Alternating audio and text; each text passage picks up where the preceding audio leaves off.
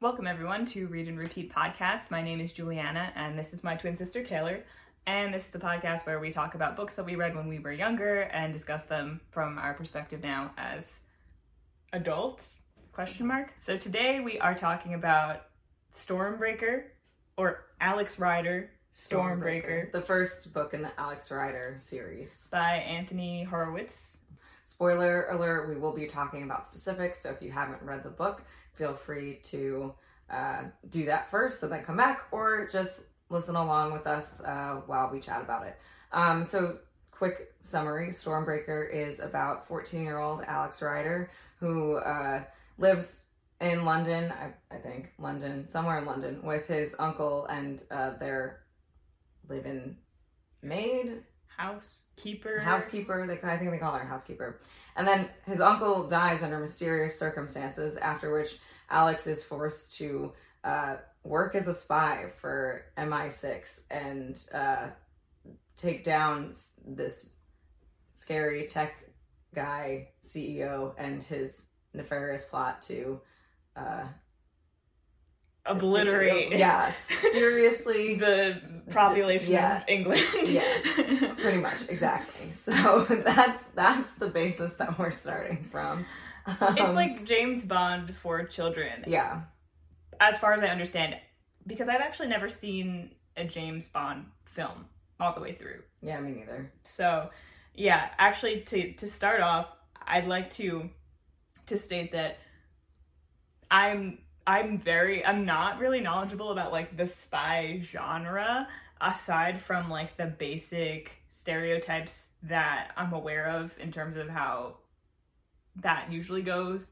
And, you know, it's usually parodied a lot in different kinds of media, whether it's a spy like movie or novel or not. So like that's really my only frame of reference for it. I haven't read a lot of spy novels, and I have not seen, like I said, no James Bond, nothing like that. So that's the perspective at which I'm coming at this book from. So just be aware of that. Yeah, and I would say Alex Rider is my entire perspective on the spy genre. I've read almost the whole series, but that's pretty much it. So we read this book, I guess around when we were in 6th grade, like middle school. Yeah, somewhere in middle school. I don't remember when it was published. I don't know if it was published around then or if it's a bit older than that. If it is older, I don't think it's much older. Yeah, it might be but early 2000s for sure. So the first book of the Alex Rider series is Stormbreaker, and that is the one that I remembered the most out of the whole series. I don't think I had read more than maybe 3 or 4 books from the series, but I do remember reading Stormbreaker when I was around 11-ish, and I do not think that I loved it back then. I don't think I hated it, but I think I was kind of ambivalent about it. I remember reading the books because I think you were reading them. Maybe you read them first. I think I did. I think at that time, I kind of wanted to see, like, to try reading something that was outside of the genres that I usually read and get something that was a little bit different. And I just don't think that it super connected with me as much as I wanted it to. And I remember at the time kind of forcing myself to keep reading some of the books because I really wanted to like them and enjoy them, but I just didn't really, they didn't grab me that much. And so then reading them this time around, it was interesting to come at it from a different perspective, because even though I wouldn't say I enjoyed it more, I feel like I got more out of the experience of reading it just because I was actually like looking at it from the perspective of discussing it on the podcast. Yeah. So that was nice, but yeah, it wasn't really my thing then. It wasn't really my thing now. I really liked it when I first read it, and this is also the only book that I actually remember details of. Maybe that's because there's also a movie of it. The movie, dare I say, worse than the book. Not that the book is bad, but actually, I don't know. We have to watch it again because I'm not sure. I don't know. I feel like I've watched it recently enough where I'm like, yeah, this is not very good. But I mean, still fun and enjoyable because it's bad. But if you're looking for a good movie, anyway, I digress. So I mostly feel like I liked it because One of our friends read it, and so I read it because he was reading it, and then I read like most of the rest of the series until they weren't coming out, and by the time they did come out, I had lost interest. But I remember reading Stormbreaker like over a few times, because when a new book would come out, like I'd start the series over because they were like relatively quick reads. I think I mostly liked it because of our friend who liked it. Now going back to it, I'm like, it was much harder to get through than I thought. It's a pretty quick read, but for example, we were going to record this like a month ago, but we didn't. And so I figured, okay, I'll reread the book for this recording. And I started to do that, and I just couldn't. It wasn't meant for me to reread that close in time, like a month in between. So I didn't reread it. So if this is a little bit choppy, that could be why. But I feel like I have a strong enough base for what we're going to talk about that it's okay. Yeah, and just to clarify, like to add on to that, we're both rereaders of things. Like, maybe not to the same degree. I think every single book we've talked about, we've read multiple times. Yeah. I know some people are the other side of the coin and don't reread anything, or, you know, there's varying degrees of the willingness people have to reread things. We are definitely rereaders. Yeah. This podcast is not just picking up books that we've only read once ever. I think I've probably reread Stormbreaker back in the day even. Like, I don't know for sure, but I feel like it's quite possible that I did, even if I wasn't a big fan of it. Yeah. It might actually be. If there's one book that we read so far that I haven't reread since, in between then and now, it's probably this one. It's probably this one, but I might have even reread this one. Yeah. So it's not even that, like, we're just not into rereading things. It's that it just wasn't meant to be reread that close together. It wasn't. And there are some books I love so much, I'll finish it and then I'll just start it over from the beginning. Yeah. Like, especially when I was younger, I would do that. So, yeah, this one not so much. Which was like, I don't think I felt like it was that boring on the first reread. I did feel like, oh, this is not as exciting to me as I remember. Like, it, you know, and we'll talk a little bit more about why. It was really the second read through where I was like, this is boring to me right now. I just read this. I don't want to keep going. That is kind of the word, like, boring. And I didn't necessarily, I was like, I don't necessarily want to lead with that, because then it's like, oh, is this going to be a boring episode where we talk about a boring book? I don't think so. There's definitely interesting parts and interesting things to say about it. I think you can pull that in, you can dig into a lot of why it's boring, or why we find it boring. Yeah. Too, because that's the thing, is everything's so subjective. It's like, what is the book maybe not giving us that we actually prefer in books? And since this podcast is kind of meant to be more of like a personal analysis that we're doing, you know, as opposed to, we're not reviewing books and we're not trying to objectively find like their quality, define their quality or not. Like, really what we're doing is like, okay, how do we feel about it? What is it giving us? What is it not giving us?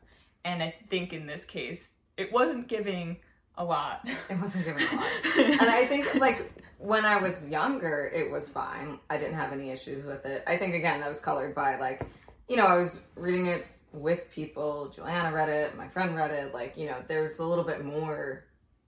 You can, like, discuss it with people, and you can... Well, I'm not even sure we did, but, like, there's find it interesting that someone else read it, so you get some insight into things that they like. Yeah, I think now... Yeah, it's fine. So let's get into the first line, as we usually do. When the doorbell rings at 3 a.m, it's never good news. And then I'll just continue in the next paragraph. But that is the first line, and it's its own paragraph. Yeah. Alex Rider was woken by the first chime. His eyes flickered open, but for a moment he stayed completely still in his bed, lying on his back with his head resting on the pillow. He heard a bedroom door open and a creak of wood as somebody went downstairs. The bell rang a second time, and he looked at the digital alarm clock glowing beside him. There was a rattle as someone slid the security chain off the front door. And it basically continues to describe him getting out of bed to listen in on whatever's going on at the front door. And obviously from that beginning statement, you get the sense of foreboding Yeah. that something bad has happened. I actually think it's a pretty good first line. It is a pretty good first line. I think it sets a tone that maybe isn't really built upon No, it throughout seems, the rest of the novel. It seems like it's going to be emotional, dark, like kind of almost gritty.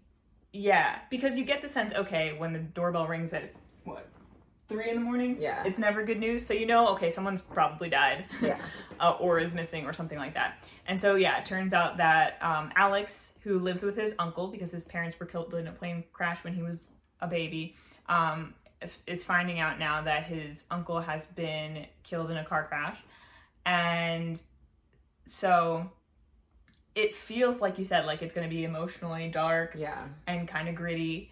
And in the sense that it's a spy novel where a 14-year-old boy is employed by MI6 and, like, chemical warfare is involved and it's an intense plotline in that way, it is a bit dark and gritty, but it doesn't, the emotionality of it fades away, like, right away after this part, basically. Yeah. I mean, even though he says he's sad about his uncle's death, he says it. There's not a lot of, so, like, obviously this is told in third person. Yeah. But from Alex's perspective, and it just doesn't feel like it's a distant third person in the sense that you don't feel like there's a narrator's voice that is making judgments on the characters that's almost separate from the characters. Like when it's a distant third person, you kind of feel like the narrator almost becomes a character in a way. It's definitely not that. It's not that. It's a close third person, but we still don't get a lot of insight into Alex's, like, thoughts or his feelings or his psyche. Frankly, actually, I think the most attachment we see is to his bike. In a very one or two throwaway lines where he's riding his bike to somewhere. Oh, he's riding his bike to school, I think. And he's, he's thinking about, like, how sad he'll be when he outgrows it.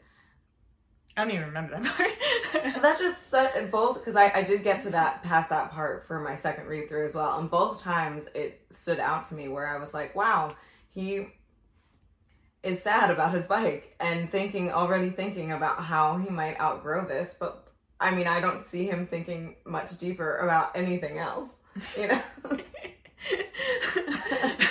You know what? Okay, now I think I remember. Because now he's thinking about, he's not just thinking about how much he likes the bike. He's already thinking about how he's going to feel when he loses it in some undetermined point in the future.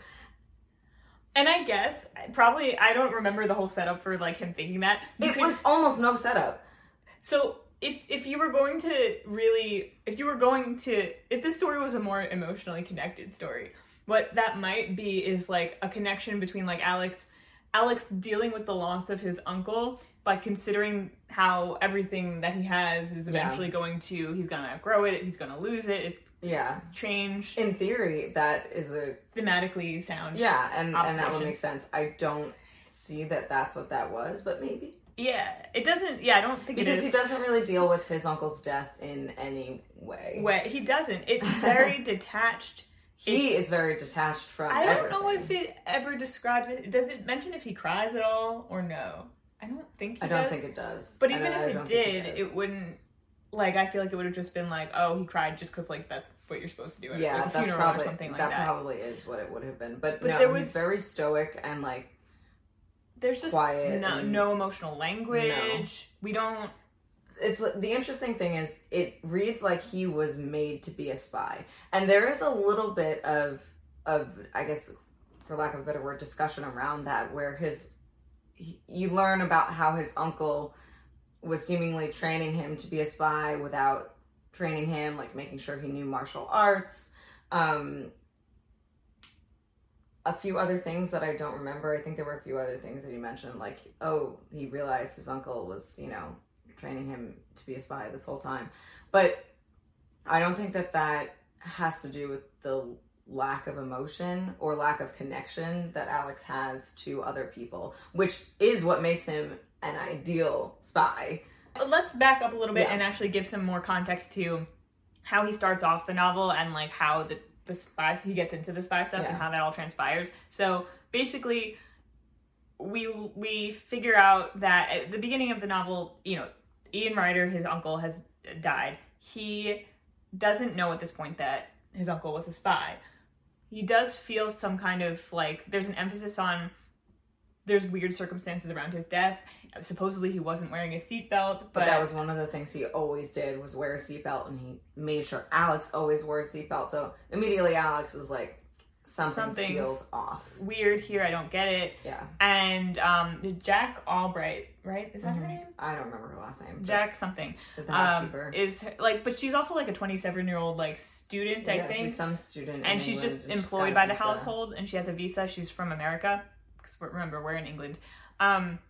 And she is the only person left to basically take care of him, so the only connection that he has at all in the novel, and she's not there for most of it. Hardly in it at all. Barely has any kind of establishment or personality, but she's just like the only family basically he has left, in a sense.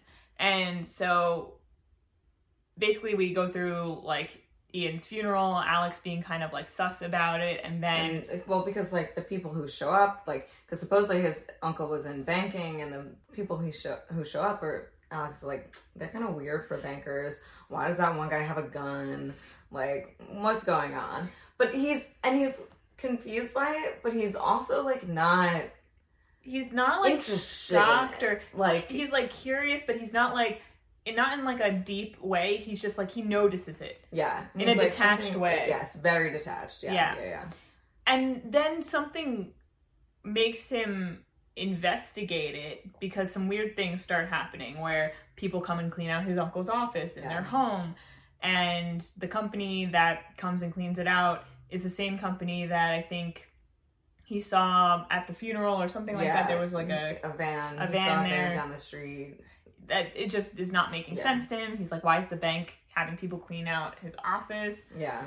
And it's weird because obviously he's invested enough to go look into it, but you don't feel like he's being driven by some kind of, I need to find out what happened to my uncle, because I miss my uncle and I'm devastated and I'm grieving and I'm trying to figure it out. It's more like, these puzzle pieces don't fit. Let's see what's going on. Yeah, he's just so emotionally detached. Shrug. And like, again, like, this is a 14-year-old boy. Yeah.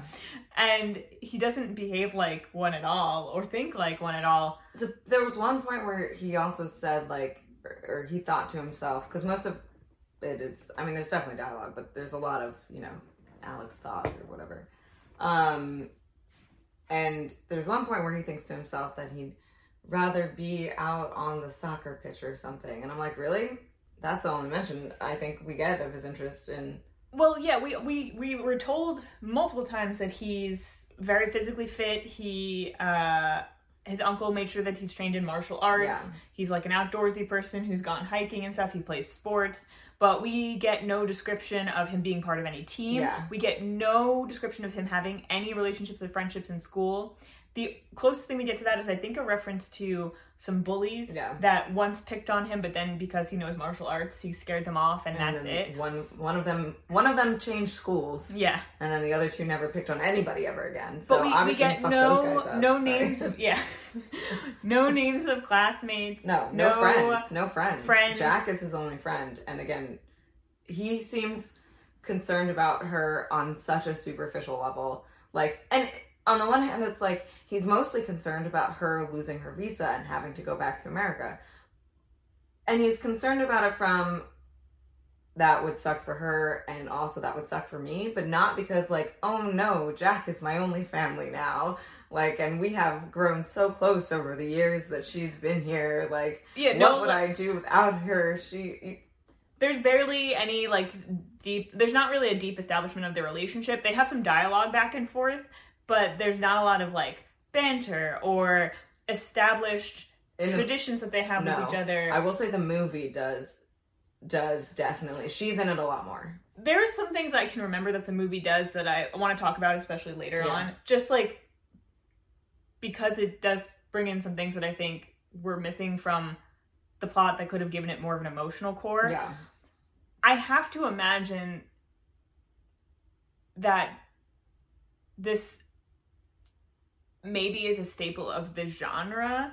Very possible. Because it feels like this is very much meant to be like a basic, and again, if there's any like spy novel experts out there who have a lot of thoughts of it from that perspective, totally go for it. If I mean, I do feel like from what I've heard about the original like James Bond books, besides the fact that they're violently racist and misogynist, is that I think he is a very like detached kind of character, like above it all, kind of. Yeah, and I would say Alex is probably a better character, definitely a better character in many ways than what I imagined the original James Bond to be from what I've heard. But also, unless I don't know, are there James Bond books? Yes, there have to be. Ian Fleming is the author.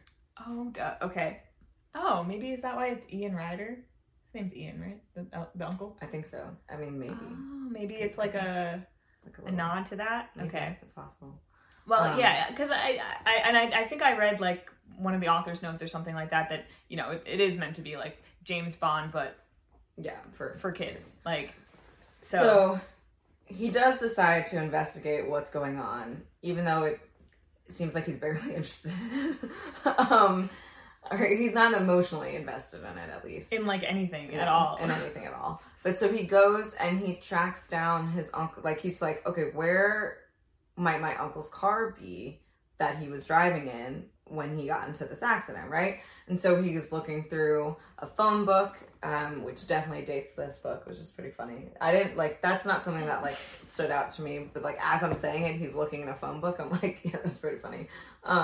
So Alex is looking through a phone book and he's trying to find some name that might indicate to him like, well, he's looking for a junkyard that's going to be close to the area of the accident, but then he sees a name, Stryker and Sons, which is the name he saw in the van and somewhere else that was associated with like the bank clearing out his uncle's office and all that. So he was like, this is the one I'm going to go to. Sure enough, he bikes over there. He finds his uncle's car, and that's where he sees, oh, those aren't... like, that didn't get crumpled or anything. It looks fine, like the car. Actually, there are bullet holes on the side. His uncle is killed by bullets. And so now he's like, well, that's not what the police said. That's not what the bank said.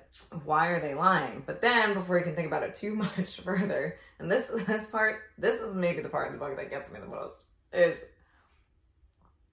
he hears someone coming, so he jumps inside the car, and then while he's inside the car, it's picked up by a claw and dropped into the thing that's gonna like the compressor thing that's crushes gonna crush the car. Yeah.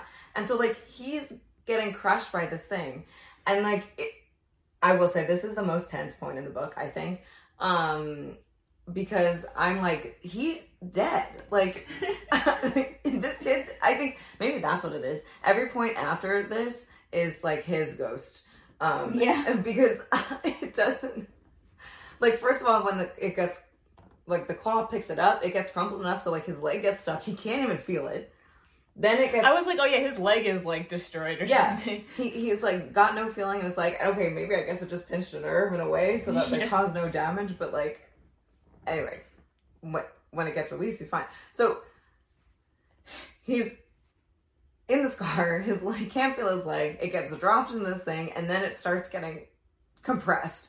And like somehow his leg does get free, but it describes it as like he sees this, like the back window is like all gone, so he's gonna try to get out through the back window, and it describes it as like seeing this like his window shrinking like smaller and smaller as he's trying to get out of there. And I'm like, cars are not that big. Like that window's shrinking, like, and he's watching it shrink before he's even up there. I'm like, it's gone. It's close. Like he's freaking crushed in this car.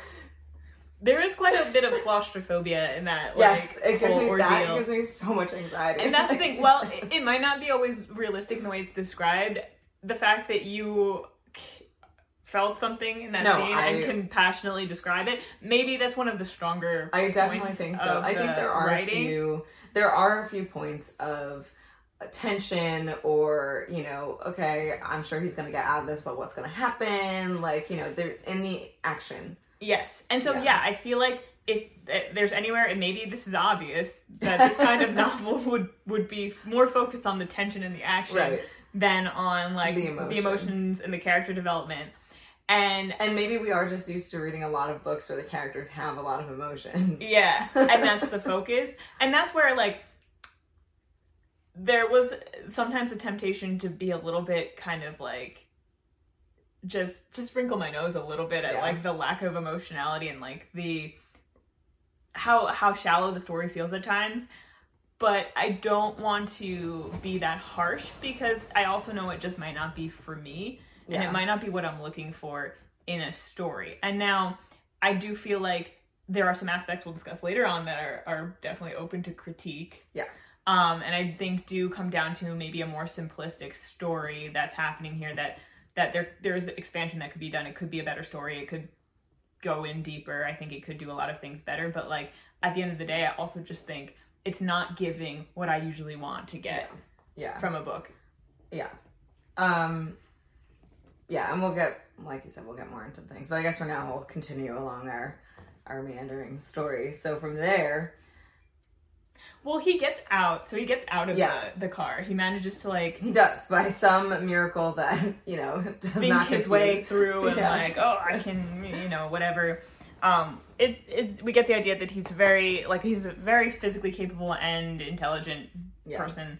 And he can, he manages to get away by the skin of his teeth. And I think people witness him like getting away or something like that. One of the men... He sees the guy he remembers from the funeral who had a gun, who was with the bank people. And so that guy sees him and does shoot at him.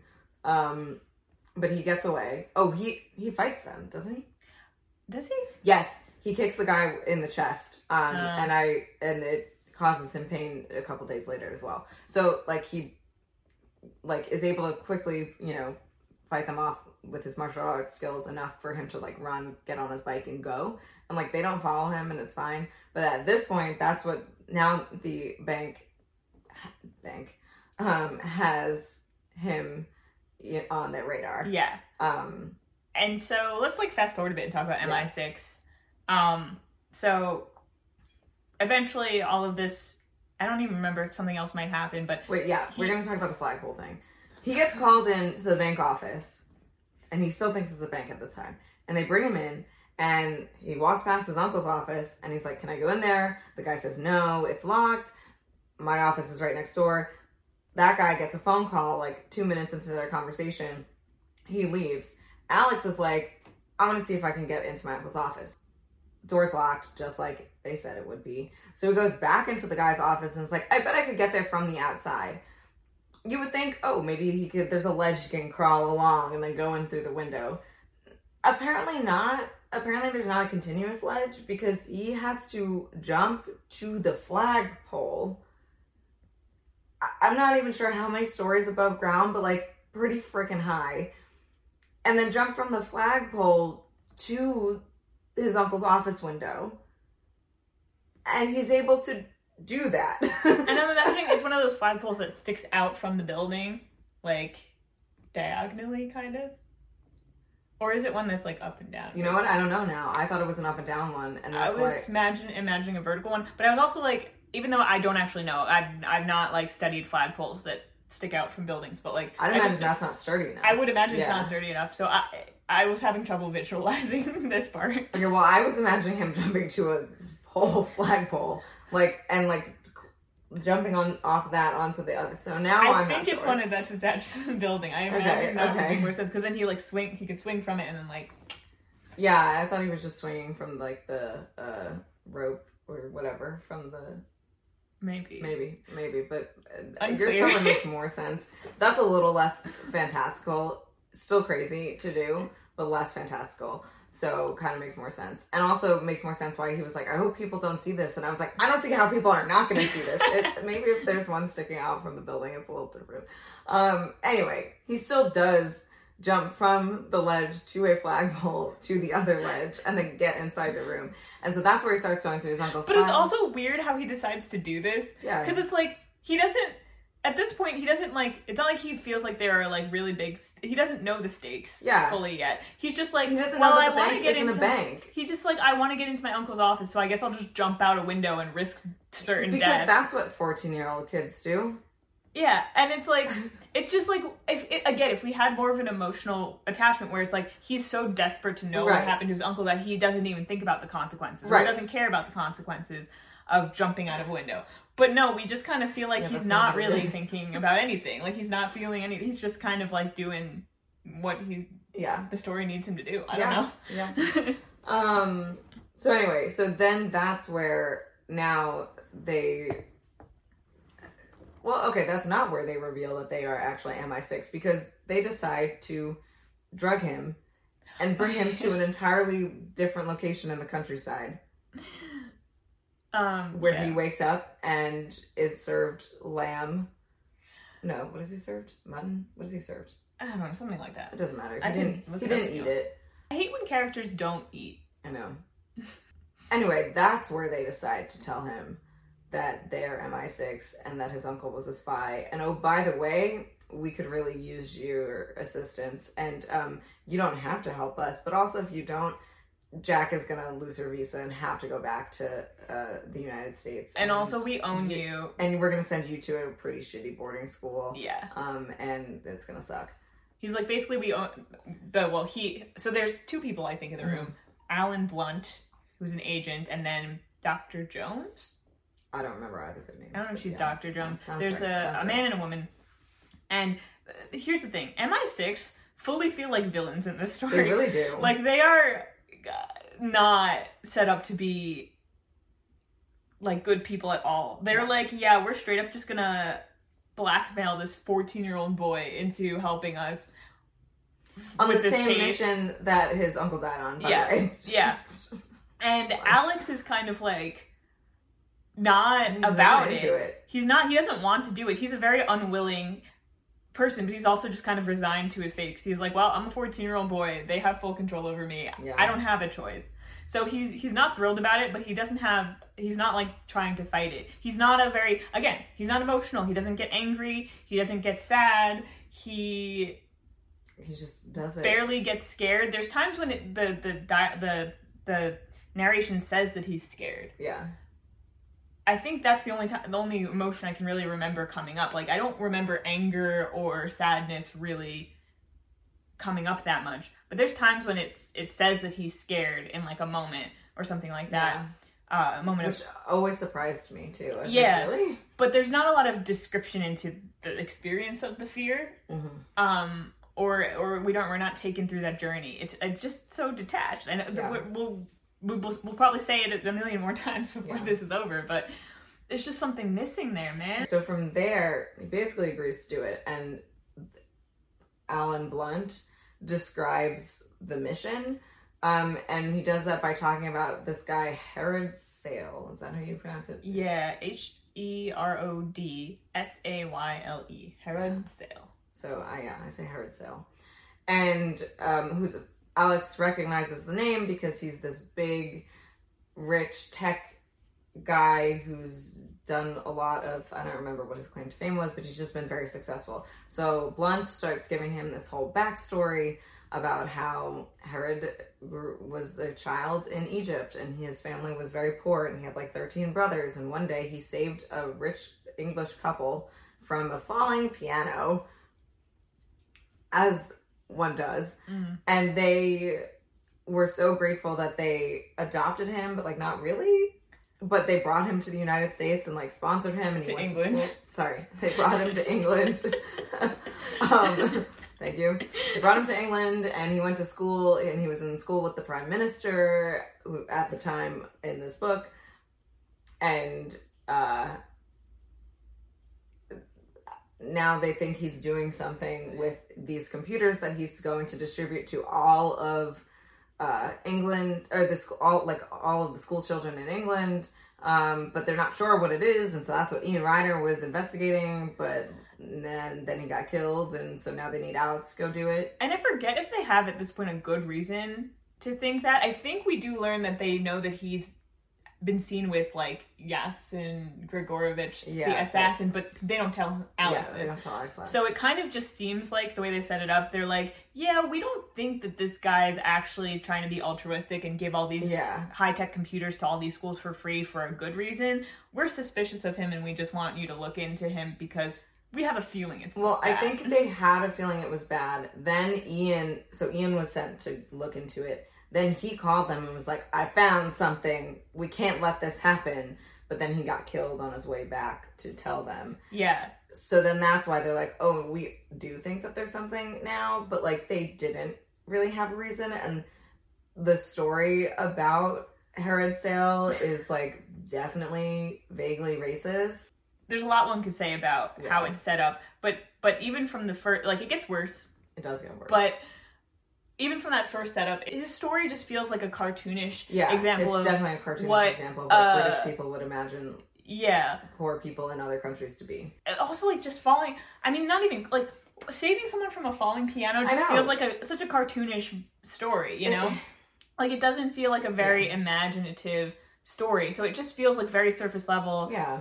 And I think that... And the way that they're telling it, too, is like, this foreigner who came over is so successful, something's off. Like, this foreigner who came over is not trustworthy and couldn't possibly be altruistic and actually want to do something. Spoiler alert, his plan is actually very bad and very evil. Like, make no mistake. Yeah, it actually is.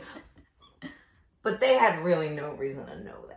You know, I think,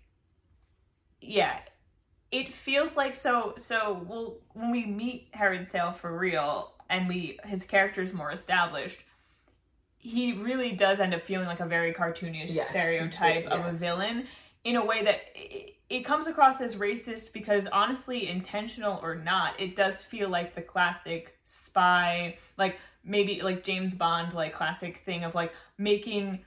just shorthand for making someone from another culture a shorthand for the other. Yeah. And that happens with his sidekicks too. Yes. They're all, the way that they're described, the traits that they have, it's just the very basic, like, shorthand for other that you see in a lot of, like, from what things I've heard about, like, James Bond movies, like, it's just like those stereotypes that you don't necessarily, like, the author might not have even put a lot of thought into that and what that means, because it's just how that was often portrayed. Yeah. And which is not to say that makes it okay, but it does feel like, that's why it feels like there's not even a lot of thought put into the characters, why it feels very surface level and just kind of cartoonish.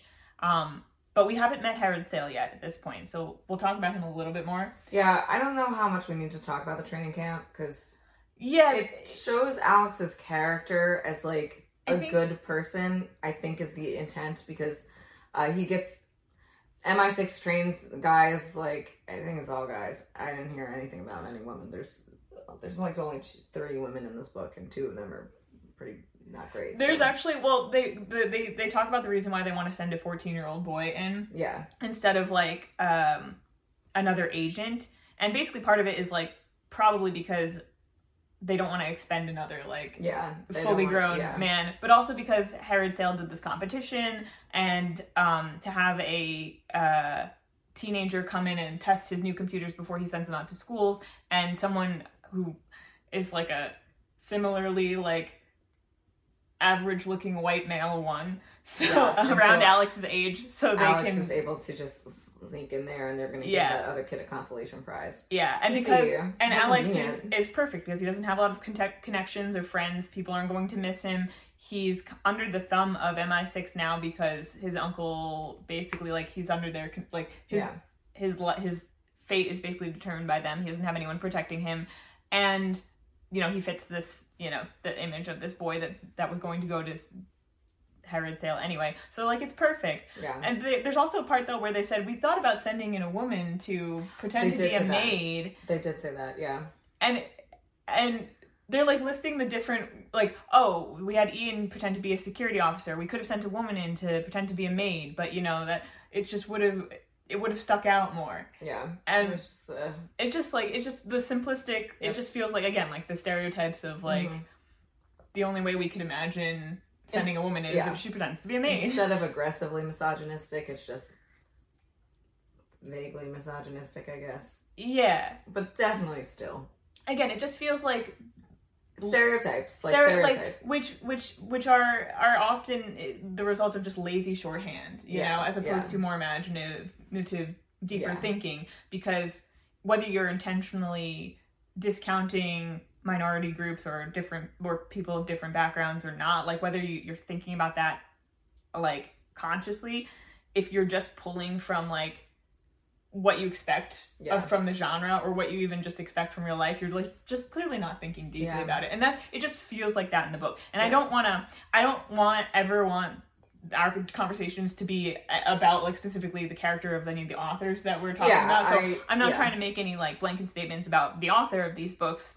I don't know, and I have not looked deeply into the author and anything like that. But this is just kind of the vibe it's giving to us from our perspective now with the knowledge that we have now. Yeah, and like I didn't necessarily get that vibe when I first read it. I mean, not that doesn't still have an impact on children who read it, but I think it also is like, you know, if you're writing for children, you probably aren't necessarily looking for the nuance. You're looking for the easy, like simple, the tropes of the genre. Yeah, you know. But it just feels like Alex is very much the default white male, middle class Brit. Sounds like upper middle class, but probably not like crazy. Yeah, just like, and he's meant to be like the everyman, where of course in reality that is not the everyman. Like that's meant to be considered the default because of the, you know, we won't get into the nuances of Let's keep moving on, because I know we were going to try to make this a shorter one, and I can see it not being that. Okay, so he goes, MI6 has a training camp that they run for all these guys that they train, and so they stick Alex in for like a 3-week boot camp, because the competition doesn't start for like 3.5 weeks, or the prize where the guy gets to go check out the computers doesn't start for like 3.5 weeks. So he's in this training camp, and like he's put with a set of 4 guys, and like they all hate him for some reason, basically just because he's there. And that's it. And there's this one guy, Wolf, who hates him more than the other guys and intentionally sabotages him. But whatever. Alex is just like, literally whatever. He doesn't like it, but he's also like, I just gotta get through it. He doesn't get like angry. No. And then, and I think scared. This is included because, well, one, in theory, it makes sense for MI6 to like train him, but 2, I think it's also meant to show his character, because towards the end of the training, they all have to do a jump out of the plane. Actually, Alex doesn't. They kept him from doing that, I think. And Wolf is the last to go, and he's like scared and not like afraid of doing it, and like he freezes. And Alex knows that if he doesn't jump out of the plane, like MI6 is gonna like cut him off. I don't know if they're gonna kill him, but like, you know, he's done. Basically. His career's done. His career's over. Yeah. So Alex pushes him out of the plane, and like Wolf is afterwards very thankful, like, to Alex about it. Like, Wolf has more emotional growth than Alex does this whole book. Like, he's a character who actually undergoes a journey. Yeah. He goes from like bitter, angry, annoying, to like, oh, I sabotaging underestimated a 14-year-old. Like, I'm sorry. Yeah. You know, thank you for saving my career. And Alex is the whole time like, yeah, whatever. What's also funny is that he was so afraid of, like, I feel like he could have easily gone where, like, Wolf was like, why would you push me out of the plane? Like, he could have seen it as an attempt on his life or something like that. I mean, like, I know they had parachutes on and they were supposed to be, you know, but like, what if Wolf was so paralyzed with fear he couldn't pull his parachute in time? Like, maybe he could have come across with that too. So it was a bit weak. It's lucky for everybody that they were on the same page about Alex's intentions there. Yeah. And that Wolf was able to pull his chute.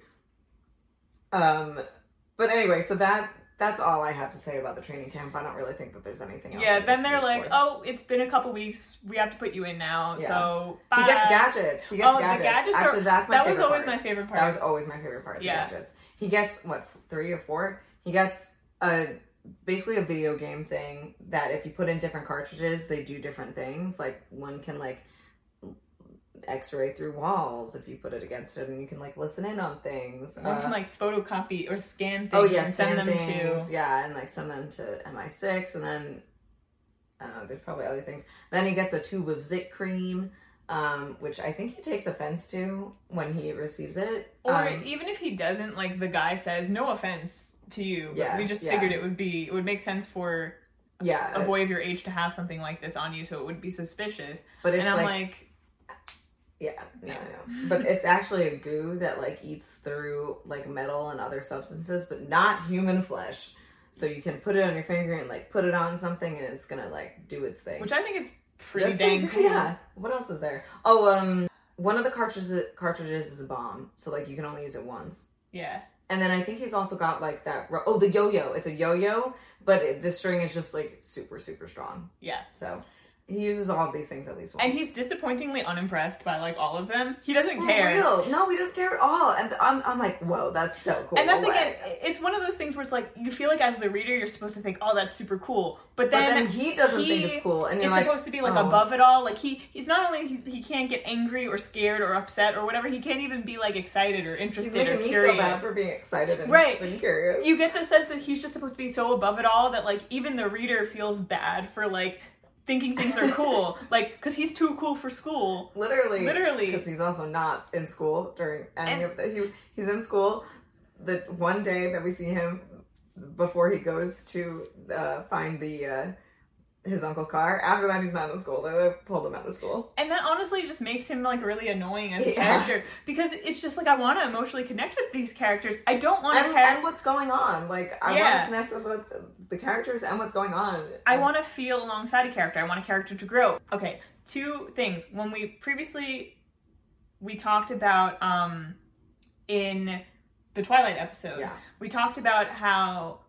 sometimes people think Bella is a really bland character, and there's also a thing that sometimes people say to defend or to explain characters who seem very bland, as characters you're supposed to insert yourself into and create your own idea of who they are. That's, like, your identity, so that you can identify with them and then, like, be the character in the story. And how, I don't know if people actually do that out there, but it's not how I read, and I prefer to have a character who's well-established as their own person, so I can experience them, and how they think, and how they feel, and connect with that, because it otherwise might seem... it feels disjointed. It feels, and it just, like, there's nothing for me to connect to. I don't want to be the character. Yeah, like, I'm not connecting to the story specifically. I'm connecting to the character going through the story. And especially because... there is sometimes a feeling of, like, a character like Alex is supposed to be the everyman, but he's not. He's a white, upper-middle-class British boy. And most of the people in the world... who's had tons of access to things like martial arts training and other things. So it's like, actually, most of the people in the world who could potentially read this book are not actually that. Right, so in theory, it would make sense for us to be living vicariously through him, rather than watching him experience the wonders of a zit cream that can eat through metal. But that's what I'm saying, is, like, you can't really live vicariously through him without the connection. Yeah, that's what I'm saying. Without being brought into his world as, like, okay, this is a very specific person, a specific perspective. Instead, it's almost like we're supposed to just understand his perspective automatically. Which and I don't. We don't, because we're not that. Yeah. And they also don't even explain, like, there's no backstory far enough in his childhood to explain how he became this way, if this is the way he's supposed to be. Like, you know, that's one thing. Like, if I've seen his progression, that could change how I feel seeing him in this scenario and not reacting. Like, I can understand why he's not reacting, but I don't understand why he doesn't think any of these things are cool. Exactly. It feels like almost like it ends up being condescending to the reader. Mm-hmm. Because it's like, are we not supposed to think this is cool? Yeah. I don't, you know? All right. And the other thing I wanted to reference is we also talked about in multiple other videos, but also I Am Number 4. Oh, yes. The idea of specificity making a character feel more real and more well-rounded, and how we felt like that story was lacking some of that, and it was also lacking some emotional attachment in some ways, but not for lack of trying. Yeah. I think the difference between this story and that story is that story was trying to forge an emotional connection and was trying to establish a character. I just don't think it necessarily... It wasn't the most successful, but I think did a good job of it. It still brought me in more emotionally. Yeah. Because there was, you could see that it was there. Mm-hmm. But this novel just cuts that off completely and doesn't even try to approach it. And again, it might be a convention of the genre, but in that case, I would say I'm not interested in reading any other novels of the genre because what I want from a story is a character I can witness, I can grow with, I can experience emotions through. Yes. And this is just not that. And it's just not that. No. Okay, so now I think it's time for us to move to the actual mission, which is he gets sent to Herodsale for like, I think he's got like 2 or 3 days. Yeah, it's very short. To figure out what is going on. And I think they gave him instructions, which he definitely ignores at like if he thinks he's in danger or something, then like to tell them and they'll get him out, but he definitely ignores that. He ignores pretty much anytime anyone gives him instructions, he just ignores anybody. Them. Yeah. Including Herodsale, like this guy that, you know, is potentially and is an actual like scary evil villain. Like, yeah. Okay, Alex, it's fine. So immediately upon showing up, he meets Herodsale.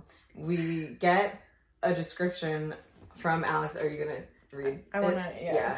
We get a description of Herod from Alex's perspective, which goes completely in line with Mr. Blunt's description of Herodsale in terms of its, you know, I don't want to say racist qualities, but I am going to. It's a little uncomfortable. I'm just still looking for it. Really quickly, because I just scrolled through it. I'm looking through the book right now, and the chapter where Alex gets his gadgets before he goes on his mission is called "Toys Aren't Us." So because he's so above it, he can't get into it. There's no other reason to title it that. The only other thing I can think of in terms of like why Alex refuses to be impressed by anything is because I think he is bitter about MI6 like trying to control his life. So, I mean, like, yeah, that's fair. But again, it doesn't go in as much on. It doesn't go in enough on his internal thought process and emotions around that to really feel that connection. Well, one of the other things that happens immediately upon Alex meeting Herodsale, besides it's getting his description, is that Alex introduces himself as Alex when he is supposed to introduce himself by a different name. And so Herod is immediately suspicious and is like, what? I thought your name was whatever. And Alex is like, oh, no, but my friends call me that after the soccer star I like. And, yeah. So he's doing great. He's doing great. He's an excellent spy. Excellent spy. I mean, to be fair, he didn't want to do this. And he is, yeah, like... But, like, that says to me, maybe you're not taking this seriously enough if you're immediately gonna forget your cover story name. So, a few notable things, aside from that, around his introduction to Herodsale. First of all, the first thing he sees when he is, like, brought into the facility and into the room where he's about to meet Herodsale is he sees a giant tank. Oh, yes. With an enormous jellyfish in it. Lone jellyfish. Which is the single most awesome and repulsive thing Alex had ever seen, which is one of the rare moments where we get some kind of judgment from him that tells us a little bit about what he finds interesting. Yeah. Apparently it's a giant jellyfish. Yeah. Who knew? And it turns out to be a Portuguese man-of-war jellyfish.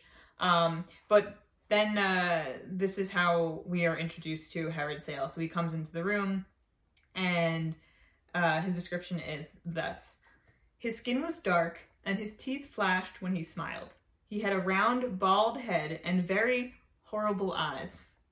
The gray pupils, the gray pupils were too small, surrounded on all sides by white.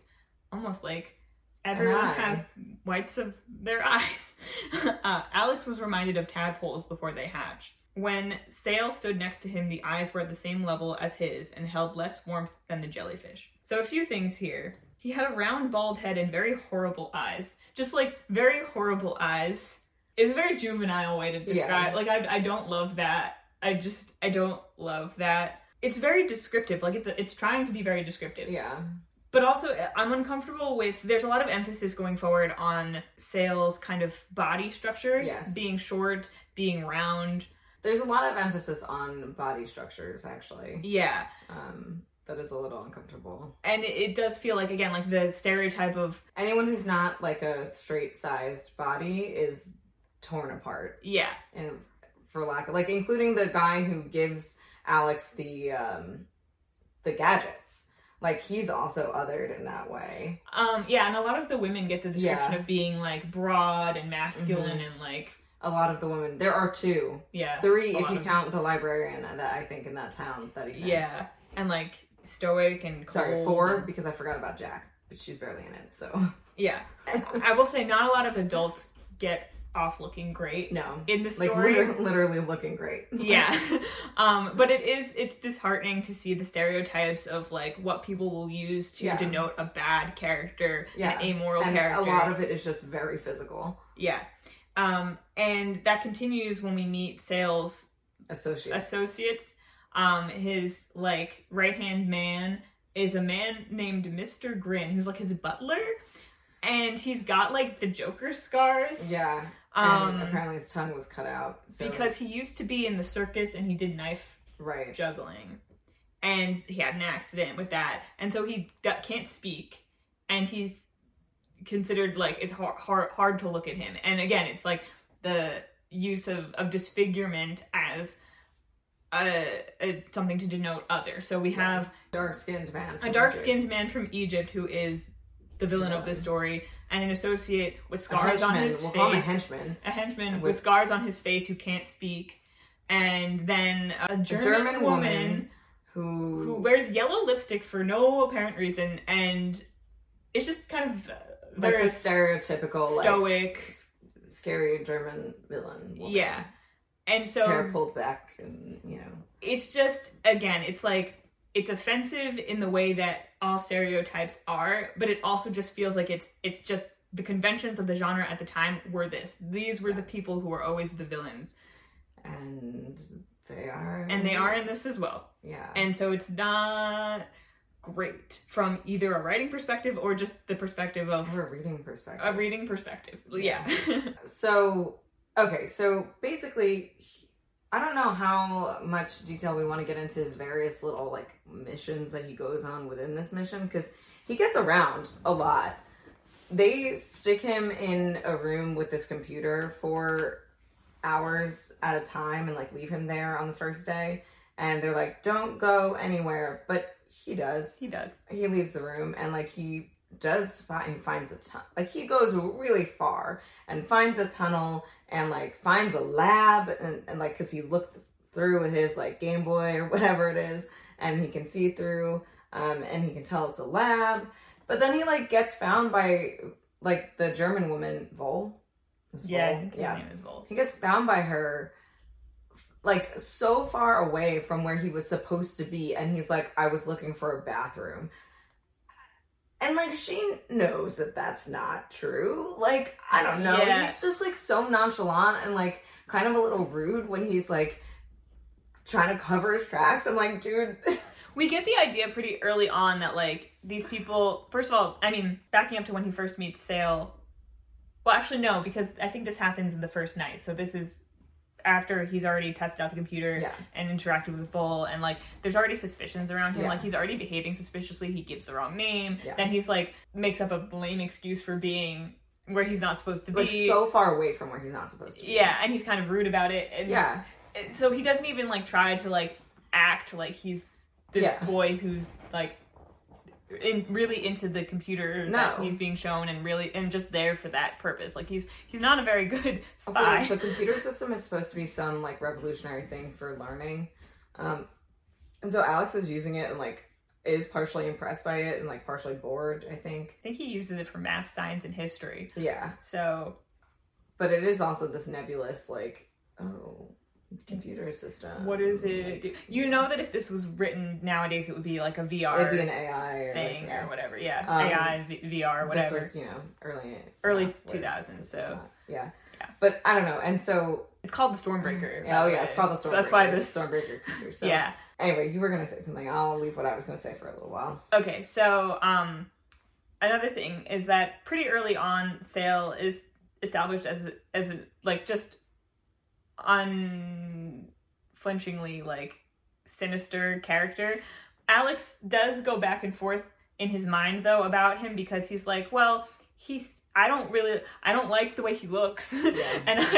and he gives me off vibes, but also his computer system is cool, and it is really generous that he would give this to all these public schools for free. So maybe he is okay. That's like, to Alex's credit, he at least goes through some analysis with that. Yeah, he's like, I'm actually not sure. Yeah. But then dinner the first night. Yeah. A few things happen. And first of all, this is further establishes Sale's character. So first of all, there's what they have for dinner. Oh yeah, maybe this is the lamb. Is this the mutton? This is the goat. Goat. Yeah. There's a goat curry, goat stew, something like that. Something like that. There's like a moment that frustrated me where it's just like... Use your glasses. Oh yeah. I forgot. I don't have to do it like this. So, basically they're having dinner and it's a stew.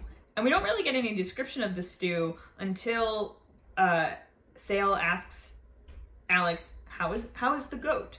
And Alex's response is, I'm sorry. And Sale says, the stew is goat meat with spinach and lentils. It was a recipe of my mother's.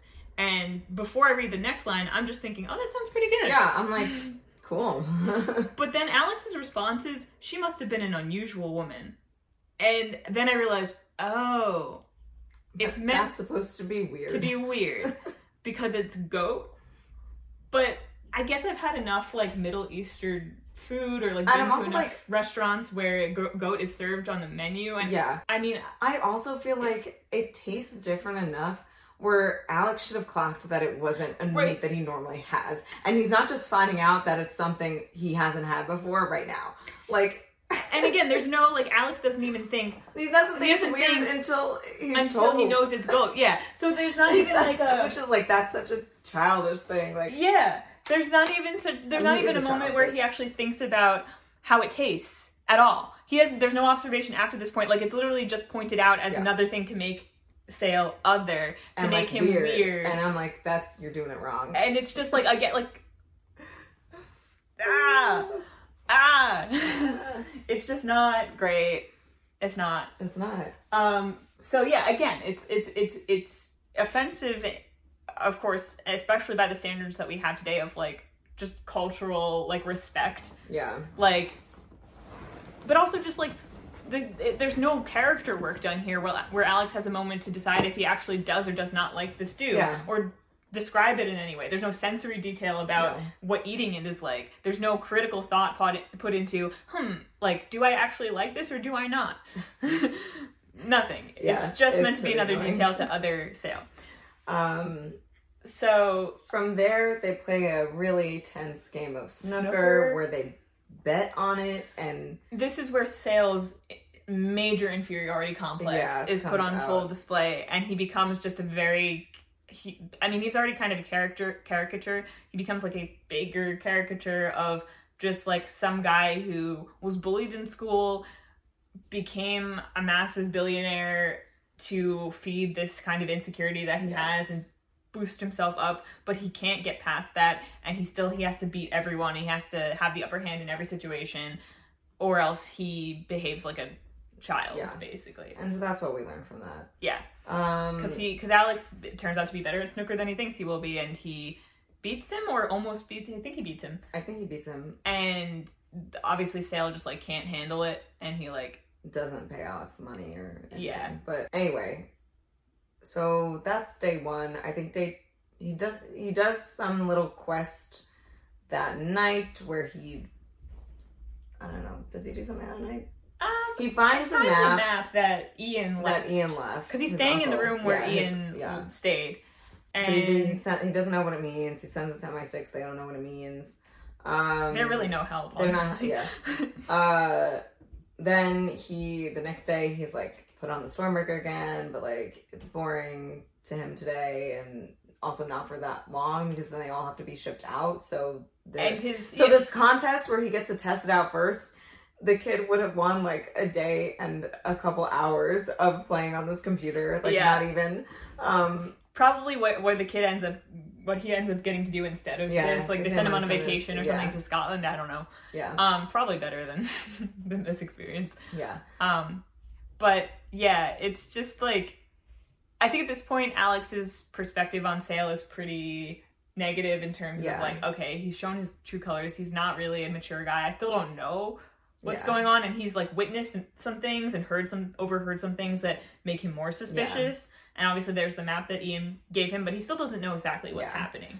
And I don't remember the sequence of events, but he sneaks out and sees Vol and the Mr. Grin guy. There's both. Vol and Mr. Grin are like out getting a shipment, but Alex can't tell what it is, but like he sneaks out and he's able to like see them receiving the shipment, and he sees a guy drop a box, and everybody's like so scared, and then that guy gets shot. Shoots him. Yeah. And at this point I think Alex knows that Yasin Grigorovich is an assassin. He's seen like his picture. Yeah. So he sees Yasin Grigorovich there, and he's like, that assassin is there. Why? Which was like MI6's main tie to, okay, Harriet Sale is sus because he's been working with Yasin Grigorovich. And we find out as the reader, because there's some asides where like we're from the perspective of like the other MI6 agents, that Yasin actually was responsible for maybe Ian Ryder's death and maybe his parents' death. But Alex doesn't know this yet. So, and he sees the guy drop the box and everybody's scared, and then Yasin Grigorovich is like, the guy's like, I won't do it again. And Yasin Grigorovich is like, you won't, bang. And like, that guy's dead. Yeah, so like that happens, but I don't think anyone sees him. He gets back safely. I think Yasin Grigorovich is my favorite character. Okay. He's hardly in it, but... I know, but I think he's like my favorite. Sure, we'll talk about that a little because he comes back. So then there's a point where like they are getting suspicious of him, and we know because he goes to the library and meets with the librarian in town, and she like recognizes his uncle's name, and was like, oh yeah, like he was here all the time. And then Alex finds a book that like the map leads to the book. Yeah, the map leads to the book, and then he finds like what the map overlays in the book, and so he's like, oh, there's a tunnel system I gotta go through. So he's on his way back to like go through the tunnel system, but then he gets like intercepted by guys on... Oh yeah, because I think Vol told him before he went out, he was like, oh, Herod thought it would be good if you went for a walk. Yeah, she's like, go and for so a of course walk. I'm reading this and I'm like, obviously they're setting you up. Yeah. Like, and Herod's like, they've all been suspicious of Alex since he arrived, basically. Yeah. So obviously they're setting him up. So I'll go for a walk. Yeah. So he does, and then these guys on like these quad bikes. Yeah, are like chasing him down and trying to kill him, and I think Alex ends up accidentally killing them. At least one of them. There's a couple moments where it seems like in an attempt to get away from people, Alex inadvertently kills people, but it's like made so that like usually like their own incompetence ends up getting them killed, or like the circumstances align. Like he has zero feeling about. Well, there's only a moment or two where he has the opportunity to directly kill someone, and I think he refuses to do that, like pull the trigger on someone. No, but like he does not have feeling about inadvertently causing death. No. In an attempt. Like not even like oh, I'm glad I survived, but like, oh my god, now that person's dead. Which like remember, he's been trained in like martial arts and things like that. But it's not like he's been mentally trained to be a spy. No. And mentally accustomed to the idea of death. Like, in close quarters, I mean, like, obviously, he's experienced death in his, like, personal life with his parents and his uncle. Yeah, but he's like, not, he like... hasn't caused it. Yeah. That we know of, I guess. Yeah, I guess. But yeah, so that's interesting. But he gets away from those guys. That was also, like, a pretty good, well-written action scene, I think. Then comes, like, one of the most tense things where he actually goes in the freaking tunnel system. He's got to go underwater. Like, this his is uncle where we get some of his fear. Yeah. And I was like, same, dude. Like, because he's going through the tunnel. It's super, super dark. Then he comes to this point where, like, it's all water. His uncle had, like, left a wetsuit that he used. And it's freaking cold. And Alex is like, he's got to basically hold his breath underwater and follow a string that his uncle set up and, like, hope he makes it. And he doesn't know where it's going He doesn't know where it's going or how long really he's going to be underwater. So he just does it. Yeah. And this holding your breath underwater thing comes up again. Not too long after.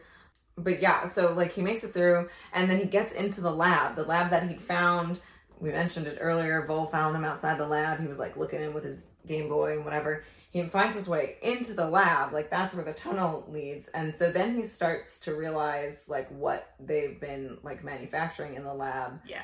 Which doesn't add up to me because they received the shipment. So I think the lab is just where they're putting the computer together.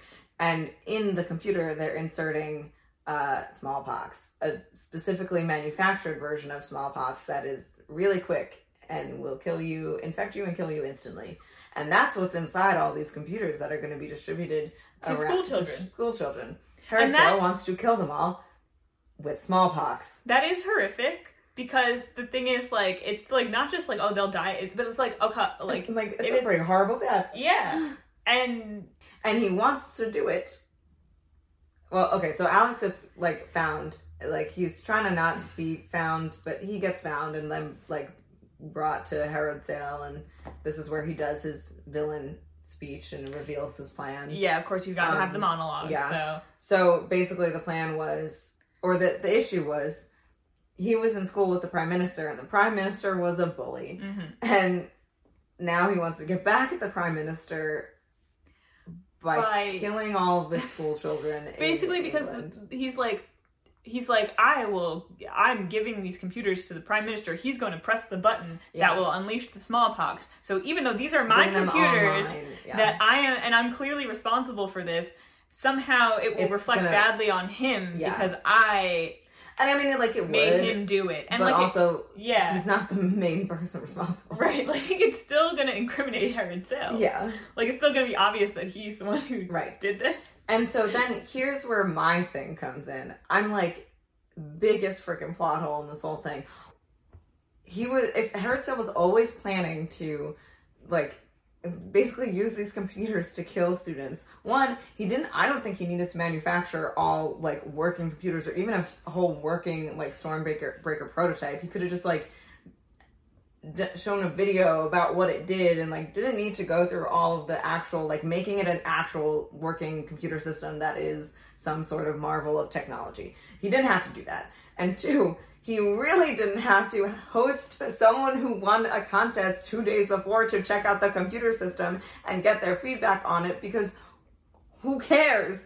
It doesn't make any sense. I don't even know if it, like, I don't even care if that's supposed to be more realistic. Like, I think they said, like, a magazine hosted the contest or whatever. He could have just been like, no, I don't want to do that. Yeah. That's fine. Like, it is, like, it doesn't make any sense that so much effort would have gone into this only for him to, like... Because, like, no one is actually going to use these computers for anything other than dying. I mean, especially with how destructive his plan is. Like, I don't know, maybe the smallpox... We don't get in details on this, but maybe the smallpox kills people so quickly that it's not going to spread beyond the school classroom before everyone dies, but I think that was sort of the implication, because I think he, like, wanted all the adults to be sad without children. I don't know. That's I think I remember that, something like that. But it's just, like, it's so weird. That he would go into all of this effort to create an actual working, functioning thing that is pretty cool. Yeah. And then just, like, nuke it like that. Like, unless it was a last-minute decision because the Prime Minister, like, said something that offended his sensibilities so much that it reminded him of his school days. Yeah, like, maybe, but that we don't get anything. There's nothing like that. Yeah. It seems like this was the plan from the beginning. So, I'm like, none of this had to happen. I'm just saying. Yeah. But okay, it's fine. Then there's a weird moment where while Alex is, like, tied up in this room, and then Herod is like, okay, like, I don't know, he leaves, and Mr. Grin or something leaves, and Vol comes in while he's tied up, and, like, pretends that she was working with Ian Ryder for a moment. So for a second I was like, oh wait, I forgot about this part. She's working with them. Yeah. But then literally for no reason pulls the bait and switch, and then, like, immediately after, though, like, there's no, I don't know, it's like a page later, like, not even, that she's immediately again working for Sale, and I'm like, why even bother? Why pretend? Like, why not just strong arm him? Yeah, why not just have someone throw him in the fucking tank? Sorry. Yeah. He ends up in the tank, but she's just... with the jellyfish. Yeah, but just because she, like, tricks him into going up to a door that leads into it, like, not... Yeah. Which there's, again, unnecessary. So then we get another kind of horrific moment, which actually, one of the most memorable moments of the book, next to that car scene and the underwater holding his breath. So he's in the tank, and obviously the main idea is either the jellyfish is going to get him, or he's going to run out of energy and stop being able to tread water and drown. So it is a pretty horrific, suspenseful moment. And then Mr. Grin comes back, and it's both him and Vol, like, leering at him, looking at him through the glass. And this is where finally we get him, we get a moment where he gets to use the zit cream that he has, which for some reason they have to wait until he's, like, underwater to use it. And he's like, I hope it'll still work. But he remembers that he has it, and so he's able to get a hold of it. And guess what? It works. Yay! It works. And it breaks the tank open. And then we have a horrific moment where after the water all gushes out, and it's a very dramatic, like, he's like tumbled out of the tank. He's lucky he doesn't like get impaled by some glass. Yeah. That always, like, when there's like water and glass and like mixed together, it always like makes me like gross. But also he looks over at the rest of the room once he gets his bearings, and he sees that the jellyfish has landed on top of Vol. Yeah. And there's a horrific description of her, like, twitching body under the jellyfish. So she's dead. So, yeah. So, one thing I will say is, like, you know, Chekhov's jellyfish. If you establish that there's a Portuguese man-of-war jellyfish that can painfully kill someone involved in the story, then you do have to have someone die painfully by the tentacles of the Portuguese man-of-war jellyfish. And so that's what happens. So that's what happens with that. That's the payoff there. Alex basically has to, like, run and catch up with Sale and everybody, because they are leaving for the, like, button ceremony where the Prime Minister is going to push the button and, like, release, like, all the computers haven't shipped at this point. They're all in their respective schools. And, like, there's, like, an hour until the Prime Minister is supposed to push the button. And somehow Alex is, like, going to get there in time. And I mean, he does, but so he basically like follows Mr. Grin onto the tarmac of a runway. Everyone else has already taken off and like gone where they need to go. But like Mr. Grin is late for some reason. I don't know. And he uses the yo-yo with the really strong rope and like, again, Chekhov's gun set up and payoff. He gets to use all of his gadgets. Yeah. He's also used all of the video games at this point. There's like one left that he hasn't used. Yeah, and so he like attaches it to the airplane, or he shoots it up at the airplane. He's like driving behind it in a car, chasing after it, and he shoots it up at it and like gets, it's a belt thing, and like it, and then it yanks him up, like, and then he's like dangling off of the airplane. Yeah, and like slowly being reeled in, and like gets into the plane, because I think it's like a cargo plane, so maybe the back of it is open or something. Something like that. And then now he's in the plane, and like Mr. Grin is there, and like I think Alex has a gun and is like, keep flying or I'll kill you. Yeah. But like he doesn't want to do that. He's not gonna do that. Yeah. Well, until. Yeah. So then like it's like Mr. Grin does take the plane to the place where the Prime Minister is going to press the button and Harry Sale is, and I forget. I think, Alex manages to find a parachute. It all comes back around to the jumping out of the plane, which he didn't even get to do previously, but now he gets to jump out of the plane. So he gets the parachute on, jumps out of the plane, and then Mr. Grin, like, keeps flying and then turns the plane around to try to come after him. Oh, yeah. But this is where Alex uses that last cartridge, which he left on the plane so that he could press the button on his Game Boy and the plane explodes. So he... Yeah, so kills he kills Mr. Grin. Yeah. So and he doesn't think twice about it. Yeah. And then he lands on the roof of, I think it's like the Science Museum or something like that. Well, it doesn't land on the roof of it. He crashes through the glass part of the roof, right? Yeah. So, but like, here's my thing is like, this he has a gun still with him. There's a timing thing, and we will get to that gun. But like, there's a whole timing thing here where like, he's like, still like, flying, like, parachuting down, which I don't believe happens that quickly. And, like, the clock is striking 12, which is when the Prime Minister was supposed to push the button. So, like, for all he knows, he is now late. Like, and for all intents and purposes, he should have been late. Like, for some reason, like, when he crashes down into the thing, Prime Minister has not hit the button yet. And it does go back and forth, I think, between, like, the perspective at the event and his perspective coming into the event. And so you have that moment of, like, Herod giving his speech and being like, and this is all the responsibility of the Prime Minister here. He is responsible for this great feat of technology that we are giving to schools. And and I sure do remember our school days, and they were great. And the Prime Minister is like visibly confused by this. It's like, okay. And then we have the moment where before he like is about to press the button, and then Alex is apparently a crack shot too, because he like crashes through, shoots. He's hanging there like because his parachute got stuck, and he takes the gun and he like shoots the button, and then he shoots Herod Sale because Herod Sale was reaching for the button or something like that. Like, and I'm like, no. Like there was a thing where he was training at MI6 where it's like they were debating whether they would teach him how to shoot a gun, and I thought they decided not to. So I'm like, how did he? Or maybe they did. I don't know. But I don't know. It doesn't. Yeah, it was like weird because it was like it's framed at first as if like, oh, Alex just like opens fire on the room below, but then it's like he fired 6 bullets. One of them hit this person. One of them hit that. One of them hit the Prime Minister's hand. Yeah. One of them hit. 2 of them hit Herod Sale, and it's like, oh, so he like aimed purposefully. Yeah. And I'm like, okay. That's a little OP, Alex. It is. It really is. Like, it really is. Like, yeah.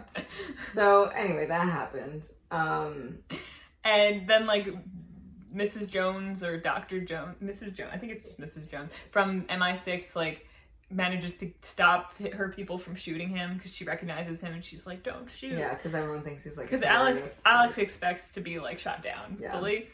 And then that all, like, fades to black, and then it's, like, after the fact, MI6 is like, great job, Alex. We're probably going to use you again. We're going to give you a peppermint. They're like, yeah, you know, we'll call on you again. And he's like, I'd rather not. Yeah. And they're like, well, too bad. You've got no choice. But Jack can stay in the country for now. And you don't have to leave your school that you apparently like, even though you don't have any. We'll get to that. I had a thought, but we'll get to that in a second. And then, like, basically the end of the book is like, Herod Sale got away. Alex is leaving, I think, MI6, or is he leaving school? I'm not sure. I think he left MI6. I think he left MI6. And Herod Sale, like, pulls up and he decides to take a taxi, which is weird for him because normally he just walks. Like, there's a lot of moments where he just walks. He decides to take a taxi, and, like, it's Herod Sale, an injured Herod Sale at the wheel. And he, like, what does he get into? Like, he brings him somewhere and gets him a building, to the top of a building. Yeah, and he's like obviously doing his whole "I'll get you, I'm gonna make you pay for this." And then like Yasin Grigorovich like shows up in a helicopter. Yeah, shoots Herod Sale and is like, "They didn't tell me to kill you, so I won't." And I think Alex has just been informed of Yasin's connection to his uncle's death, or he like puts together somehow. It doesn't really make sense. But Alex has that moment of like, you killed my parents and my uncle. But he doesn't like, there's again, no like. It's not like, he doesn't have this burning hatred. No, it's he's more just like, I guess I have to. This is the fact of like what you did. Yeah. And then there's this moment of like respect between them where Yasin's like, I'm gonna let you, you turn your back on MI6 and you live your normal life, kid. I'm out of here. Yeah. And you know that he'll show up again later, and it's like implied just by the fact that Yasin keeps showing up and that he does have this connection to Alex, that there will be some kind of like connection where there's like maybe going to be like a vengeance thing of like Alex going to maybe, but like we don't see that from again. Alex, there's no feeling of like, oh, I'm so angry this man killed my family. Like it's really not enforced. Alex just doesn't have any. Again, there's nothing there. Yeah. So. But I like Yasin. I mean, he's like the stereotype Russian spy, whatever. Oh yeah, he is Russian. But I don't know if that was clear. I like that he's established as a cold-blooded killer, and I also like that he's established. I know it's again the kind of simplistic and just like whatever, but I do like this moment he has of like being like, yeah, no, I only shoot down targets. I kill who I'm a killer, but I've got a code. Yeah, he's a killer with a code, and I like that. So you had one more thing you were gonna say. I did. I had some final thoughts on ways to make aside from including more emotional and descriptive language around how Alex is feeling and establishing more specific connections with the characters he has around him, like ways that he emotionally connects with them, and feeling like he actually does have at least an emotional investment in the storyline in terms of like his uncle's death or something like that. Another way to make there be more of an emotional through line and more stakes to this plot of him, or more personal stakes, because the stakes are obviously very high, but more personal stakes where you feel that connection deeply with Alex, is to simply have him have actual friends at school that would be impacted by this plot to kill all of the school children in England, and have those be people that he specifically wants to save. Because it's not that you can't understand why someone would feel the stakes of, I want to save all these school children. You don't have to have a personal connection to care about that. And that you would imagine is fine. But to just establish more of Alex's character, to establish more emotionality, to establish the personal cost. Or if he actually doesn't have friends, explain that part of it too. Yeah. Like, it's fine if he doesn't really have friends that he does care about, but like, that should... Why? Like, what's that should that be experience established. like? Yeah. How does that influence the way that he sees this whole plot? Like, does he have any personal feelings about the school children of England? Like, Harriet Sale's clearly very affected by his experience at school. Alex is very disaffected. Like, and it's almost like I don't think this is like a conscious like thought on the part of the author or anything, but it almost feels like having emotions bad, detached, detachment, emotionless guy, good, like kid, good, like, and I think there's something to, obviously, like, you don't want to be someone who's so embittered by their experiences that you can't let go of this bullying that happened to you years ago, and you have to carry out a genocidal plot, right? Like, but I think being a completely disaffected, like, unemotional teenager with no connections to anything whatsoever, that, like, except for his bike, maybe it just is, it's not realistic, but it's also just like not fun, it's not interesting, and like emotions aren't bad, like they exist in the human body and like experience for a reason, and like there are ways to experience them and go through them that don't lead you to becoming a genocidal maniac. Like they're not the root of all evil. We could see Alex could be used as like a foil for Sale, where like he even also has experience with bullies. We could see how he's like overcome that and like had a different experience in Sale, and like has connections with his classmates despite obstacles, and like, you know, but no, and so that's where you could create a more emotionally interesting and dynamic character, is by, again, like, and therefore story. The simple way would be having him have actual connections with other students in his school and have friends and people he cares about, or even having like only just like negative connections with people, where he maybe has those bullies that maybe he actually does have an attachment to in some way, where he can understand Sale's perspective, but then he's like, no, that's not right. That's still wrong. You know, that's still ridiculous. How could he want to do this? You know, and just make him a more fleshed out character. And again, like every character we've described has kind of either been a caricature. I think Alex is almost kind of a caricature too, in his way, where his detachment is cartoonish. Yeah. In a way, because it's kind of unbelievable, and so again, it's just no character really gets fleshed out. And this is the first book, but it does feel like it's set up to be a serialized thing where it's not really built around the character development. It's built around what kinds of antics the characters get up to, what kind of situations the characters get into. And so it feels like the author could easily continue the story without much development from Alex. Yeah. But that's not to say that there isn't. We have only really done first books up to this point in our podcast. And so there have been times when we brought things up that we maybe have problems with books that might get resolved or might get elaborated on or addressed in later books. I don't remember if this does actually. The only thing, because this is also a fine standalone book. Like, you don't need to like continue it sets it up for there to be more, but like they're going to be, you know, story of the week, not or mission of the week, not, you know, if there is any through line, it would be character development, but I genuinely cannot remember. Or the through line would be like him chasing down Yasin Grigorovich, which I think does happen. But again, I can't remember, and I don't remember the outcome of that. And I actually, one thing I do remember is I think one of the books introduces a girl that he knows that's like his only other connection to another character that like... That might be the case. Is outside of his spy life, where I think what I wanted to bring up with like the movie is that it brings her into the movie. There's like, I think in like the fourth book or third book, there's this girl who we don't even get to meet.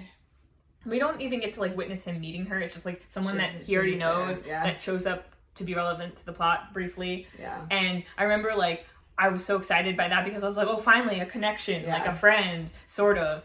But I don't even remember it being that deep or that well explored. And in the movie for Stormbreaker, they bring her character in as someone he already knows to have this weird thing where she plays a role in like bringing him. It's kind of shoehorned into the story, to be honest. But I guess I think they're trying to do what I want them to do, which is establish more emotional connections for him. And again, Jack is also in the movie more. Like, she has a whole character, and you can see their relationship, which is nice. And like, you know, there's some things that the movie does better. Yeah. But anyway, any other final thoughts? I mean, I feel like there's plenty more we could get into if we were aficionados of the spy genre, which we are not. I think ultimately it's a fine read especially if you're into action. If you're looking for something, obviously with more emotional drive, this probably isn't the book for you, but it's a pretty quick read. So. And with more depth too. Like, if you're really not looking for depth, and if you're just looking for a quick action read, it'll probably go for it. Do what you want it to do, but if you want anything deeper from it, it's just not there. And I will say, it's the kind of thing that makes me frustrated as a reader when I'm in the moment with the book. But again, I think this is the book that out of all of them, aside from the first one where there was a lot of like sort of problematic things we could go in on, like we talked about that with this book as well. But in terms of also just like the overall experience of reading the book, it's the one I feel like I've had the most ambivalent to negative feeling about, because it was just boring. And I think sometimes that's almost worse than when something is bad or problematic, because at least there's a lot of interesting stuff to dig into. And I felt like this was frustrating for the lack of depth. But if you've read it, or you've read books like it, and you want to let us know about your experience or what you think about the books of this genre and how it stacks up to other ones, please let us know, because I'd be interested. Because again, this is our only experience with the spy genre, so it'd be interesting to hear some thoughts. But and if you like love this book, or you have a really strong connection to the character, or you had a different experience reading, let us know. And then that would be great to hear. Yeah, we'd love to see some more information about that. Or even more in-depth thoughts about some of the things that we found problems with, or things that you feel like we didn't talk about. But otherwise, thanks for watching. You can find us on Instagram at Read and Repeat Podcast, so you can keep up to date on what we're putting out and find out when we release our next one. We're on Spotify, Apple Podcast, YouTube, Google Podcasts, all of wherever you're listening to or watching this on, and then more. So. And probably by the time this episode goes out, it will be into the new year. So Happy New Year. Yeah. And New Year. Hopefully it's a good one. Yeah. Thanks for watching or listening. Bye. Oh, okay. Do my timer. Okay. Fuck. I don't want to do it. Okay, just do it. One thing every day that scares you. This is that one. Introducing the podcast. Give you. Okay. In this first adventure, he has to take down a tech guy hell bent on chemical warfare because of a childhood vendetta. All right, let's do this over. Okay. We always have to get it out of our systems. And we also have to do a spoiler warning too. Oh fuck. Okay. This is my twin sister Taylor. This is the podcast where we talk about books that we read when we were younger, and we discuss them through the lens of our adultness. Sure. And thank you. I could have just used the version Just on so my phone. Everyone knows, I can't see. Neither of us can see a thing right now because we're trying to avoid the ring light issue. And I forgot my contacts. Of having glasses and having a ring light. It's really annoying when you're editing to see the ring in the glasses. I'm sure there's a way to avoid that. I don't know of it. We're just not doing that right now. Yeah, we're just trying it out, so we can't see a thing. Okay. So, to start out, I am reading this from my laptop right here. I don't know why I did that. That's like a product placement for HP. And you just said it too. All right, maybe